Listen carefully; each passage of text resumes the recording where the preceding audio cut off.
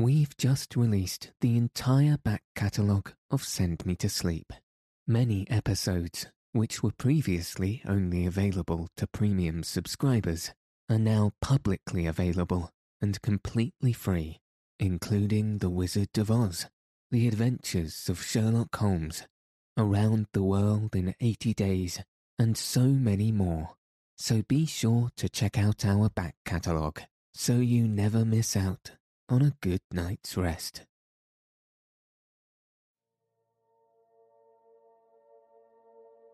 Good evening. Tonight, I'll be reading The Merry Adventures of Robin Hood. Robin Hood Seeks the Curtal Friar by Howard Pyle. So let your eyes fall heavy and your breath soften as we settle in for a peaceful night's sleep.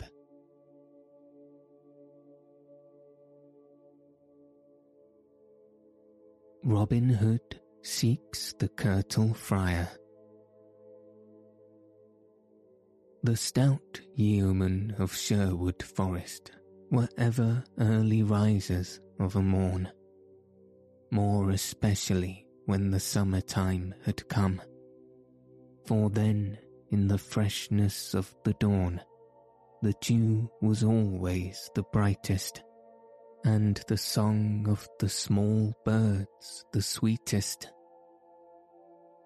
Quoth Robin, "Now I will go to seek this same friar of Fountain Abbey, of whom we spake yesternight, and I will take with me 4 of my good men, and these 4 shall be Little John, Will Scarlet, David of Doncaster, and Arthur a Bland. Bide the rest of you here, and Will Stuteley shall be your chief while I am gone." Then straightway Robin Hood donned a fine steel coat of chainmail, over which he put a light jacket of Lincoln green. Upon his head he clapped a steel cap, and this he covered by one of soft white leather, in which he stood a nodding cock's plume. By his side he hung a good broadsword of tempered steel, the bluish blade marked all over with strange figures of dragons, winged women, and what not. A gallant sight was Robin so arrayed, I wot, the glint of steel showing here and there as the sunlight caught brightly the links of polished mail that showed beneath his green coat. So, having arrayed himself, he and the 4 yeomen set forth upon their way, Will Scarlet taking the lead, for he knew better than the others whither to go. Thus, mile after mile, they strode along, now across a brawling stream, now along a sunlit road, now adown some sweet forest path, over which the trees met in green and rustling canopy, and at the end of which a herd of startled deer dashed away, with rattle of leaves and crackle of branches. Onward they walked with song and jest and laughter till noontide was past, when at last they came to the banks of a wide, glassy, and lily-padded stream. Here a broad, beaten path stretched along beside the banks, on which path laboured the horse that from the countryside to the many-towered town. But now, in the hot silence of the midday, no horse was seen, nor any man besides themselves. Behind them and before them stretched the river, its placid bosom ruffled here and there by the purple dusk of a small breeze. "Now, good uncle," quoth Will Scarlet at last, when they had walked for a long time beside this sweet, bright river, "just beyond yon bend ahead is a shallow ford which in no place is deeper than mid-high, and upon the other side of the stream is a certain little hermitage hidden amongst the bosky tangle of the thickets, wherein dwelleth the Friar of Fountain Dale. Thither will I lead thee, for I know the way, albeit it is not over hard to find."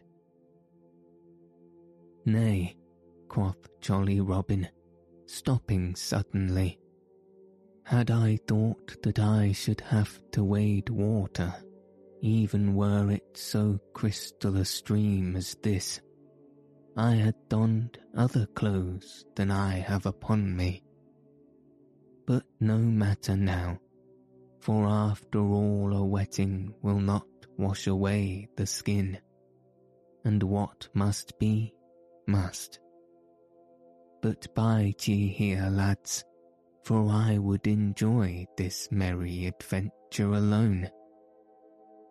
Nevertheless, listen well, and if ye hear me sound upon my bugle horn, come quickly." So saying, he turned and left them, striding onward alone. Robin had walked no farther than where the bend of the road hid his good men from his view, when he stopped suddenly, for he thought that he heard voices.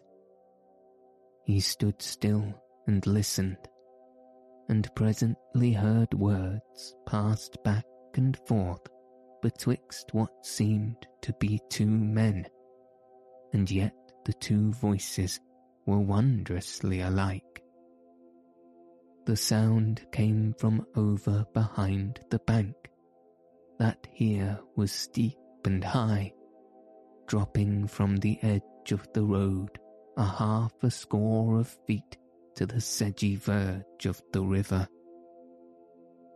"'Tis strange," muttered Robin to himself after a space, when the voices had ceased their talking. "Surely there be two people that spoke the one to the other, and yet methinks their voices are mightily alike. I make my vow that never have I heard the like in all my life before. Truly, if this twain are to be judged by their voices, no two peas were ever more alike. I will look into this matter." So saying, he came softly to the river bank, and laying him down upon the grass, peered over the edge and down below. All was cool and shady beneath the bank. A stout osier grew, not straight upwards, but leaning across the water, shadowing the spot with the stopped foliage. All around grew a mass of feathery ferns, such as hide and nestle in cool places, and up to the robin's nostrils came the tender odour of the wild thyme that loves the moist verge of running streams. Here, with his broad back against the rugged trunk of the willow tree, and half hidden by the soft ferns around him, sat a stout, brawny fellow, but no other man was there. His head was as round as a ball, and covered with a mat of close-clipped, curly black hair that grew low down on his forehead. But his crown was shorn as smooth as the palm of one's hand, which, together with his loose robe, cowl, and string of beads, showed that which his looks never would have done, that he was a friar.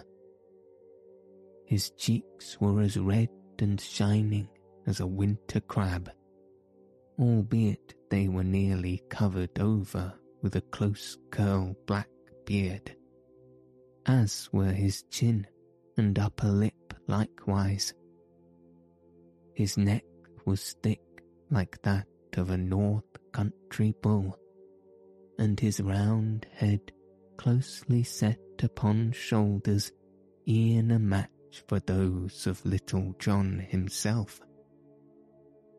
Beneath his bushy black brows danced a pair of little grey eyes that could not stand still for very dollery of humour. No man could look into his face and not feel his heartstrings tickled by the merriment of his look. By his side lay a steel cap, which he had laid off for the sake of the coolness to his crown.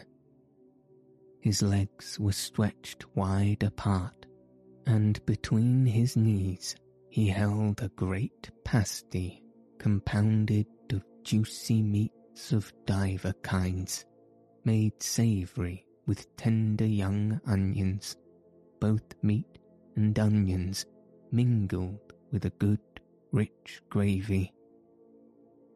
In his right fist he held a great piece of brown crust, at which he munched sturdily, and every now and then he thrust his left hand into the pie and drew it forth full of meat. Anon he would take a mighty pull at a great bottle of Malmsey that lay beside him. By my faith, quoth Robin to himself, I do verily believe that this is the merriest feast, the merriest wight, the merriest place, and the merriest sight in all merry England. Methought there was another here, but it must have been this holy man talking to himself. So Robin lay watching the friar, and the friar, all unknowing that he was so overlooked, ate his meal placidly. At last he was done, and, having first wiped his greasy hands upon the ferns and wild thyme, and sweet a napkin ne'er had king in all the world, he took up his flask and began talking to himself as though he were another man, and answering himself as though he were somebody else. Dear lad, thou art the sweetest fellow in all the world. I do love thee as a lover loveth his lass. La, thou dost make me shamed to speak so me in this solitary place, no one being by, and yet if thou wilt have me say so, I do love thee as thou lovest me. Nay then, wilt thou not take a drink of good Malmsey? After thee, lad, after thee. Nay, I beseech thee, sweeten the draught with thy lips. Here he passed the flask from his right hand to his left. and thou wilt force it on me so. I must needs do thy bidding, yet with the more pleasure do I so as I drink thy very great health. Here he took a long, deep draught. And now, sweet lad, 'tis thy turn next. Here he passed the bottle from his left hand back to his right. I take it, sweet chuck, and here's wishing thee as much good as thou wished me. Saying this, he took another draught, and truly he drank enough for two.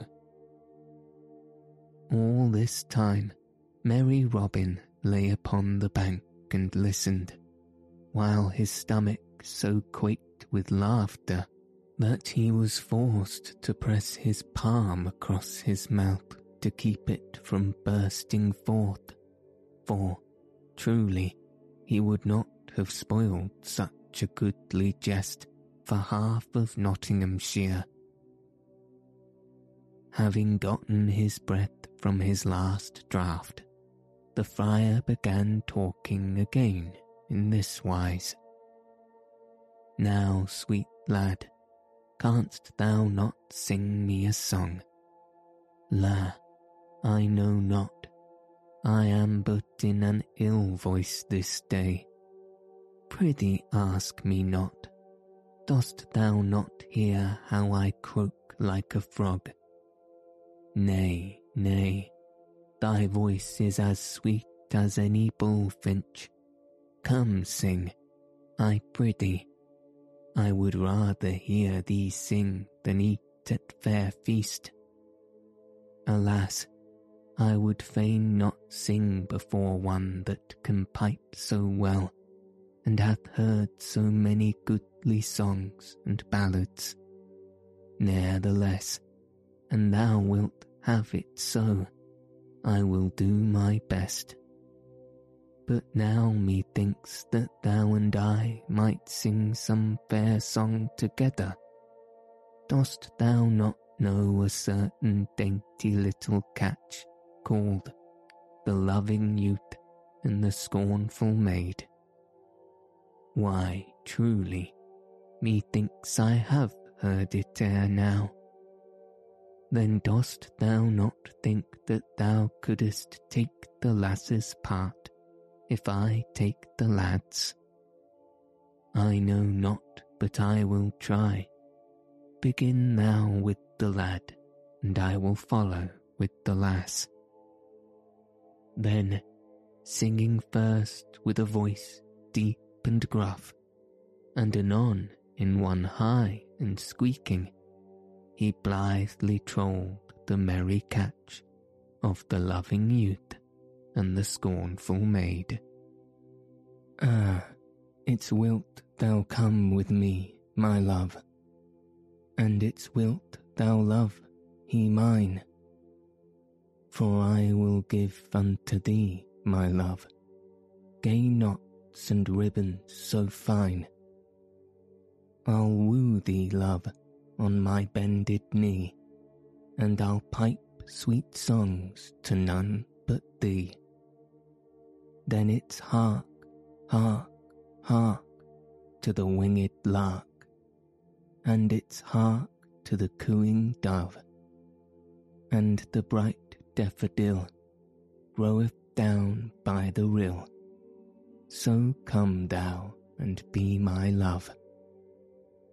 Now get thee away, young man so fine, now get thee away, I say, for my true love shall never be thine, and so thou hast better not stay.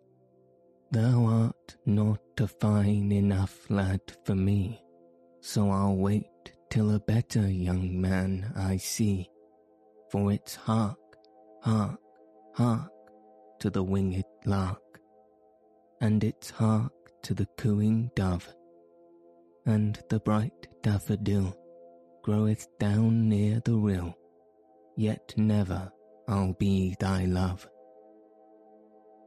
Then straight will I seek for another fair she, for many a maid can be found.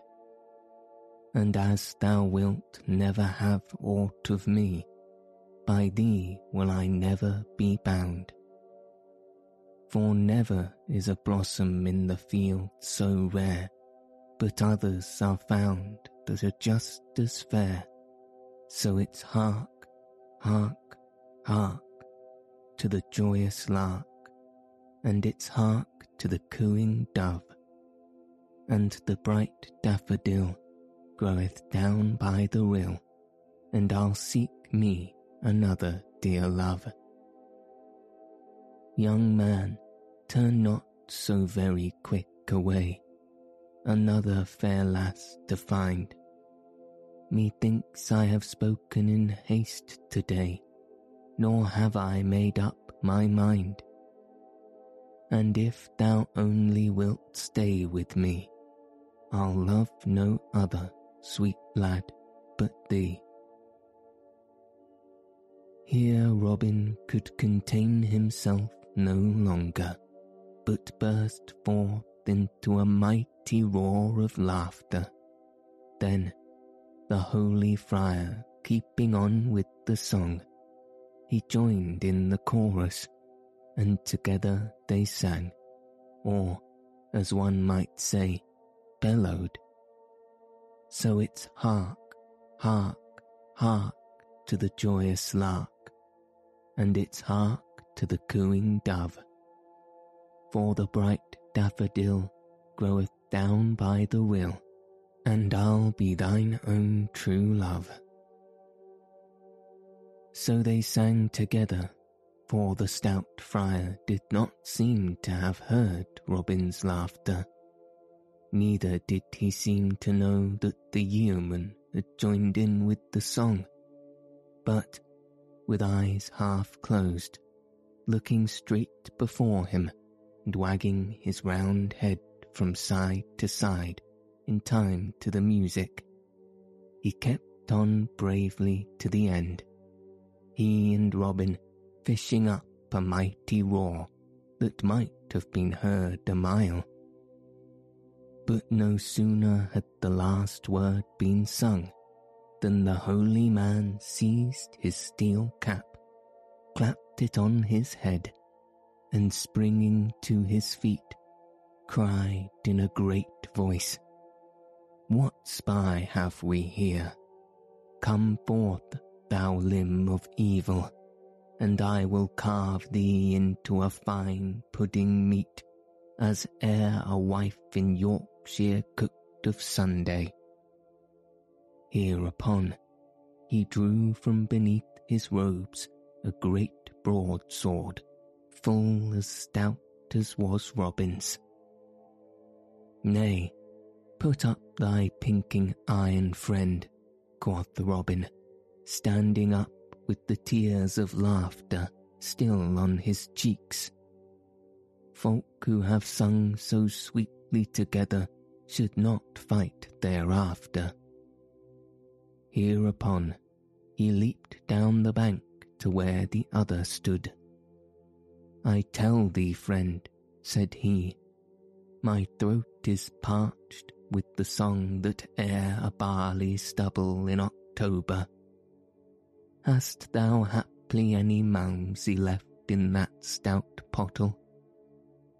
"Truly," said the friar in a glum voice, "thou dost ask thyself freely where thou art not bidden. Yet I trust I am too good a Christian to refuse any man drink that is athirst.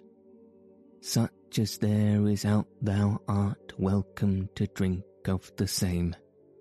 And he held the pottle out to Robin.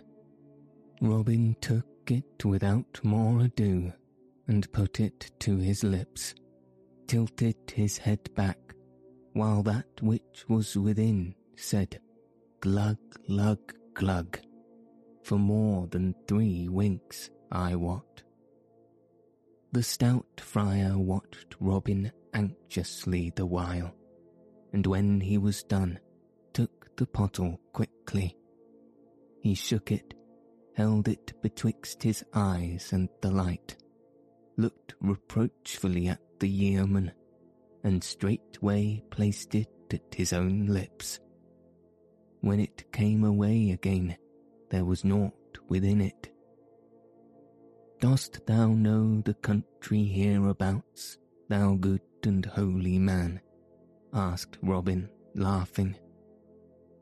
Yea, somewhat, answered the other dryly. And dost thou know of a certain spot called Fountain Abbey? Yea, somewhat. Then perchance thou knowest also of a certain one who goeth by the name of the Curtal Friar of Fountain Abbey. Yea, somewhat. Well then, good fellow, holy father, or whatever thou art, quoth Robin, I would know whether this same friar is to be found upon this side of the river or the other. That, quoth the friar, is a practical question upon which the cunning rules appertaining to logic touch not. I do advise thee to find that out by the aid of thine own 5 senses, sight, feeling, and what not. I do not wish much, quoth Robin, looking thoughtfully at the stout priest, to cross yon ford and strive to find this same good friar. Truly, said the other piously, it is a goodly wish on the part of you so young. Far be it from me to check thee in so holy a quest.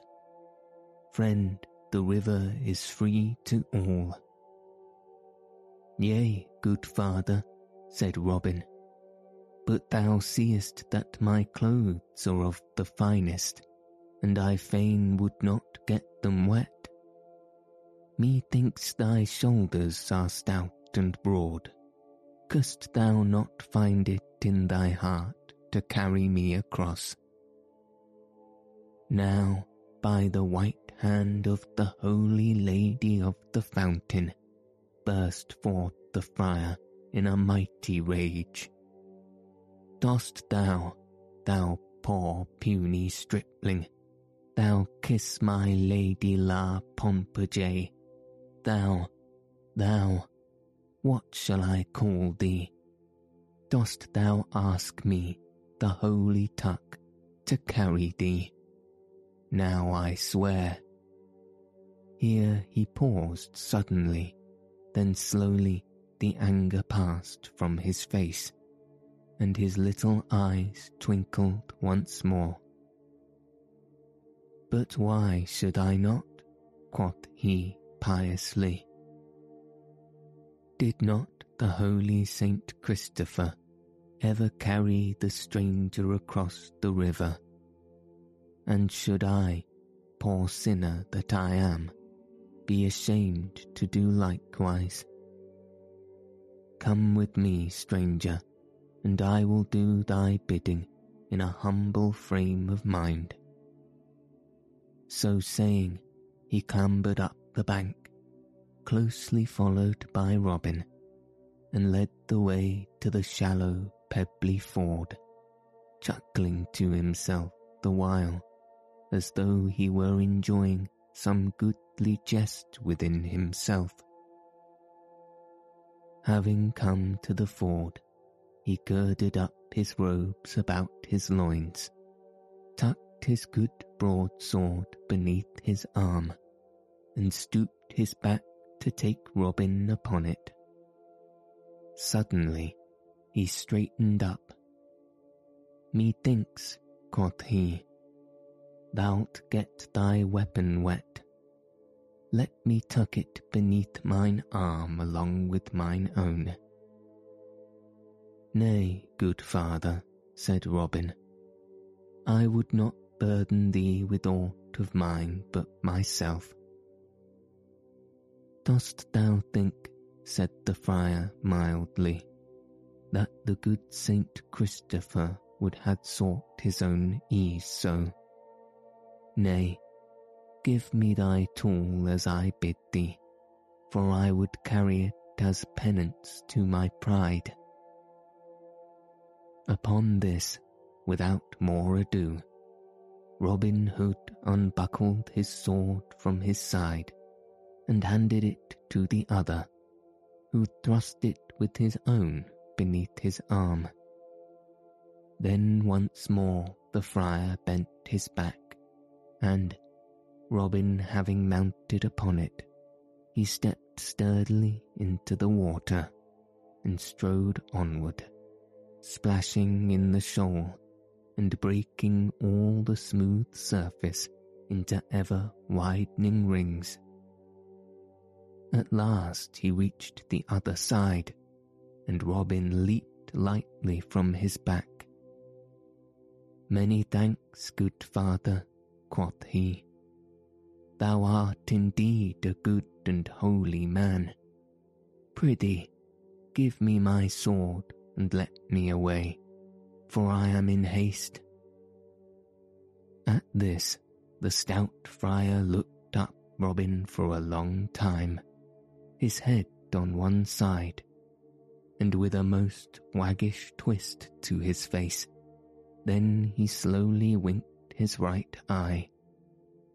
"Nay, good youth," said he gently, "I doubt not that thou art in haste with thine affairs, yet thou dost think nothing of mine. Thine are of a carnal nature, mine are of a spiritual nature, a holy work, so to speak. Moreover, mine affairs do lie upon the other side of this stream. I see by thy quest of this same holy recluse that thou art a good young man and most reverent to the cloth. I did get wet coming hither, and am sadly afraid that should I wade the water again, I might get certain cricks and pains in the joints that would mar my devotion for many a day to come. I know that since I have so humbly done thy bidding, thou wilt carry me back again. Thou seest how Saint Godric, that holy hermit whose natal days this is, hath placed in my hands 2 swords, and in thine never a one.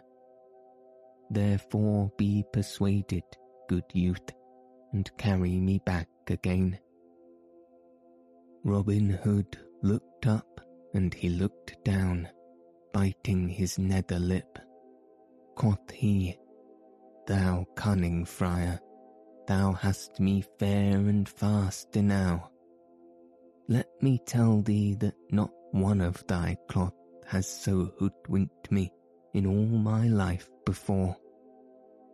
I might have known from thy looks that thou wert no such holy man as thou didst pretend to be."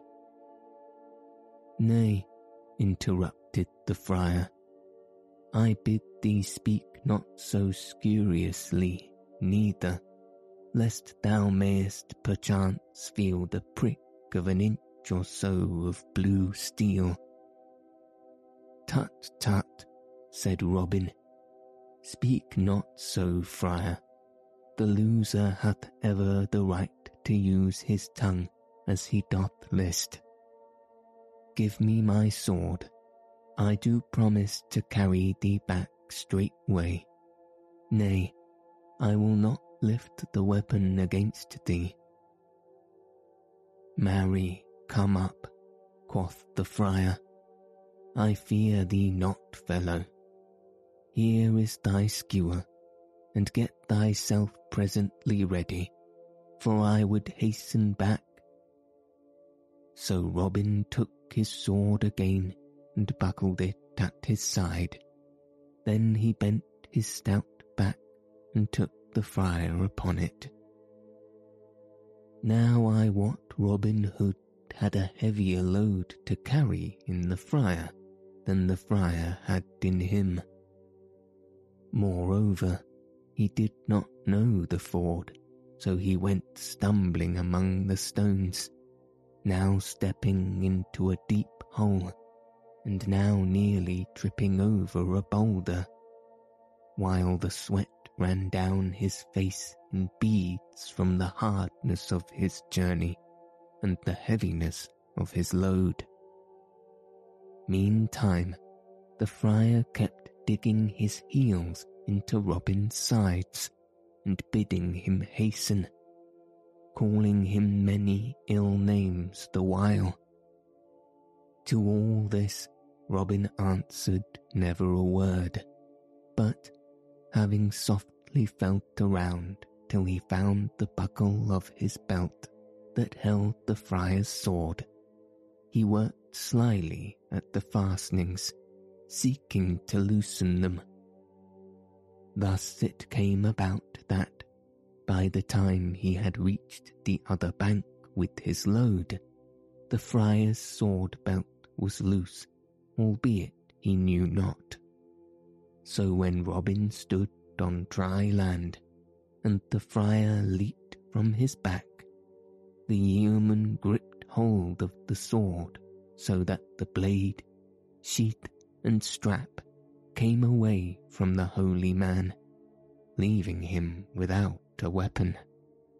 Now then, quoth merry Robin, panting as he spake, and wiping the sweat from his brow, I have thee, fellow.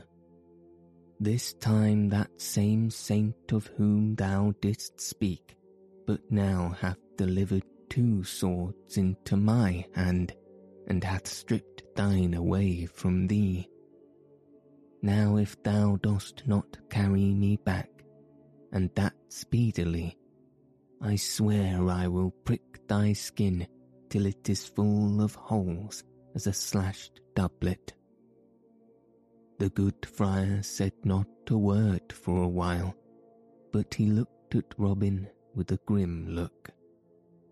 Now, said he at last, I did think that thy wits were of the heavy sort, and knew not that thou wert so cunning.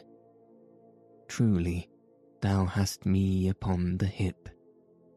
Give me my sword, and I promise not to draw it again, thee save in self-defence. Also, I promise to do thy bidding, and take thee upon my back, and carry thee. So jolly Robin gave his sword again, which the friar buckled to his side, and this time looked to it that it was more secure in its fastenings.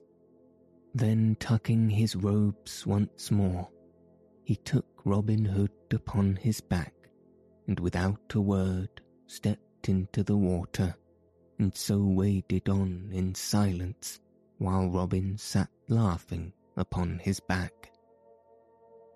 At last he reached the middle of the ford, where the water was deepest.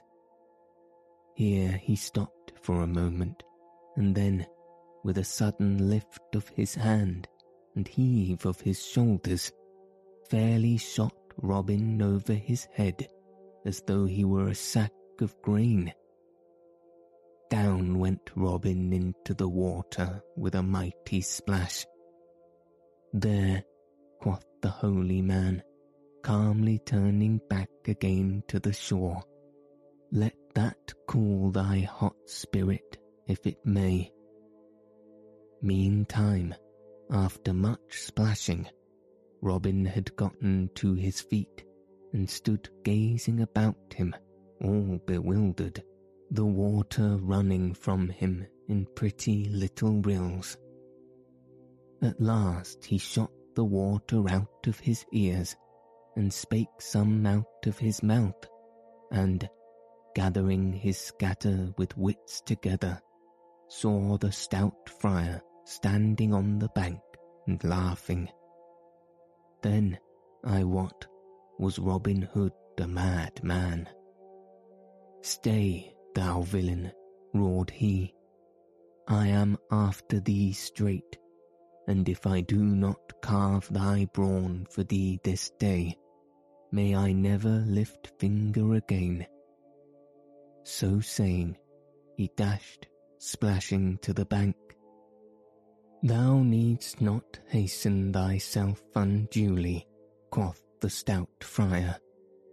"Fear not, I will abide here, and if thou dost not cry, 'Alack a day, ere long time is gone,' may I never more peep through the break at a fellow dear." And now Robin, having reached the bank, began, without more ado, to roll up his sleeves about his wrists. The friar, also, tucked his robes more about him, showing a great stout arm on which the muscles stood out like humps of an aged tree. Then Robin saw what he had not wotted before, that the friar had also a coat of chain-mail beneath his gown. "Look to thyself," cried Robin, drawing his good sword. "Ay, marry," quoth the friar, who held his already in his hand.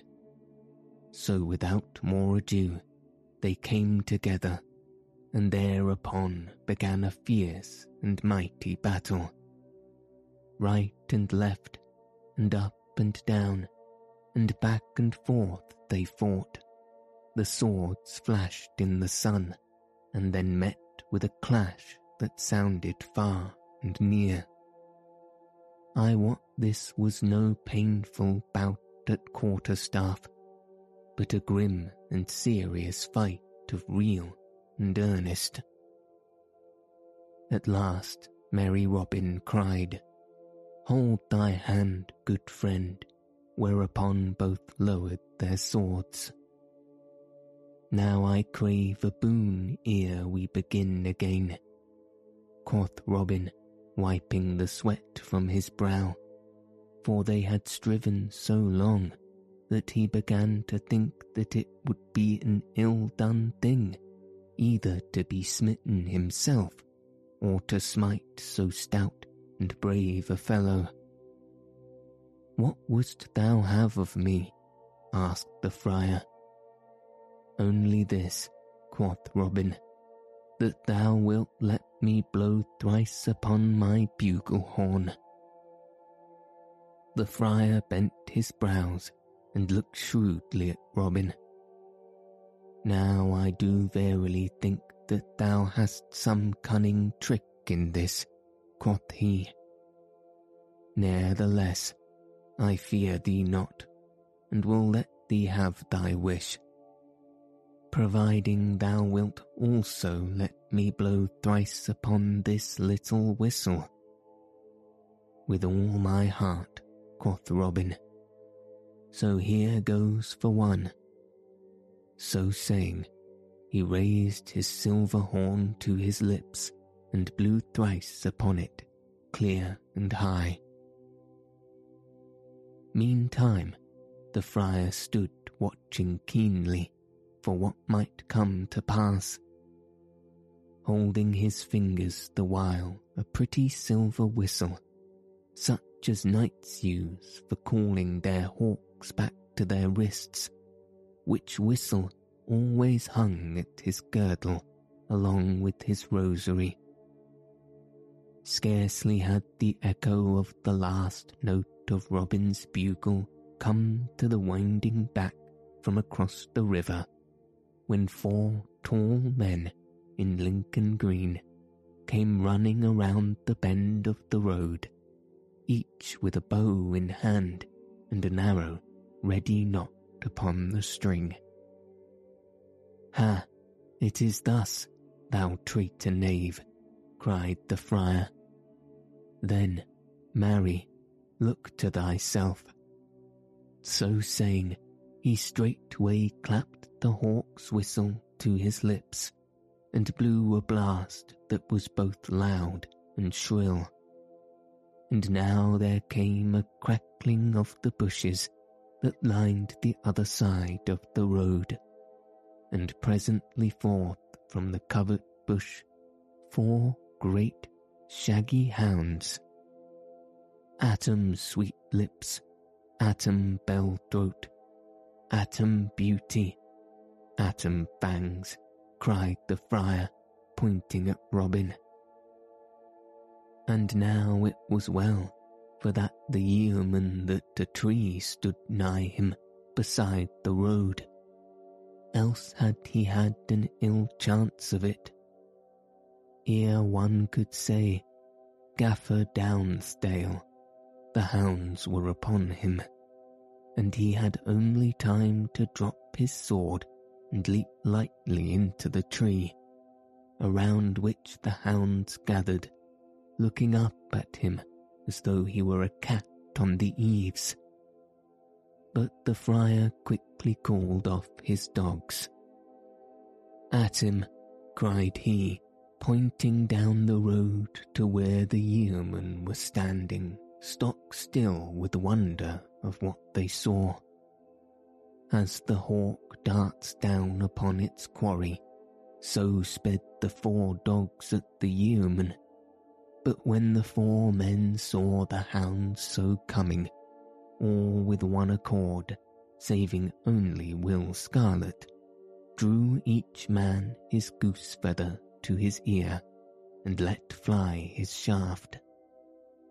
And now the old ballad telleth of a wondrous thing that happened, for thus it says, that each dog so shot it leaped lightly aside, and as the arrow passed him whistling, caught it in his mouth and bit it in twain. Now it would have been an ill day for these 4 good fellows, had not Will Scarlet stepped before the others and met the hounds as they came rushing. Why, how now, Fangs, cried he sternly. Down, Beauty, down, Sirrah. What means this?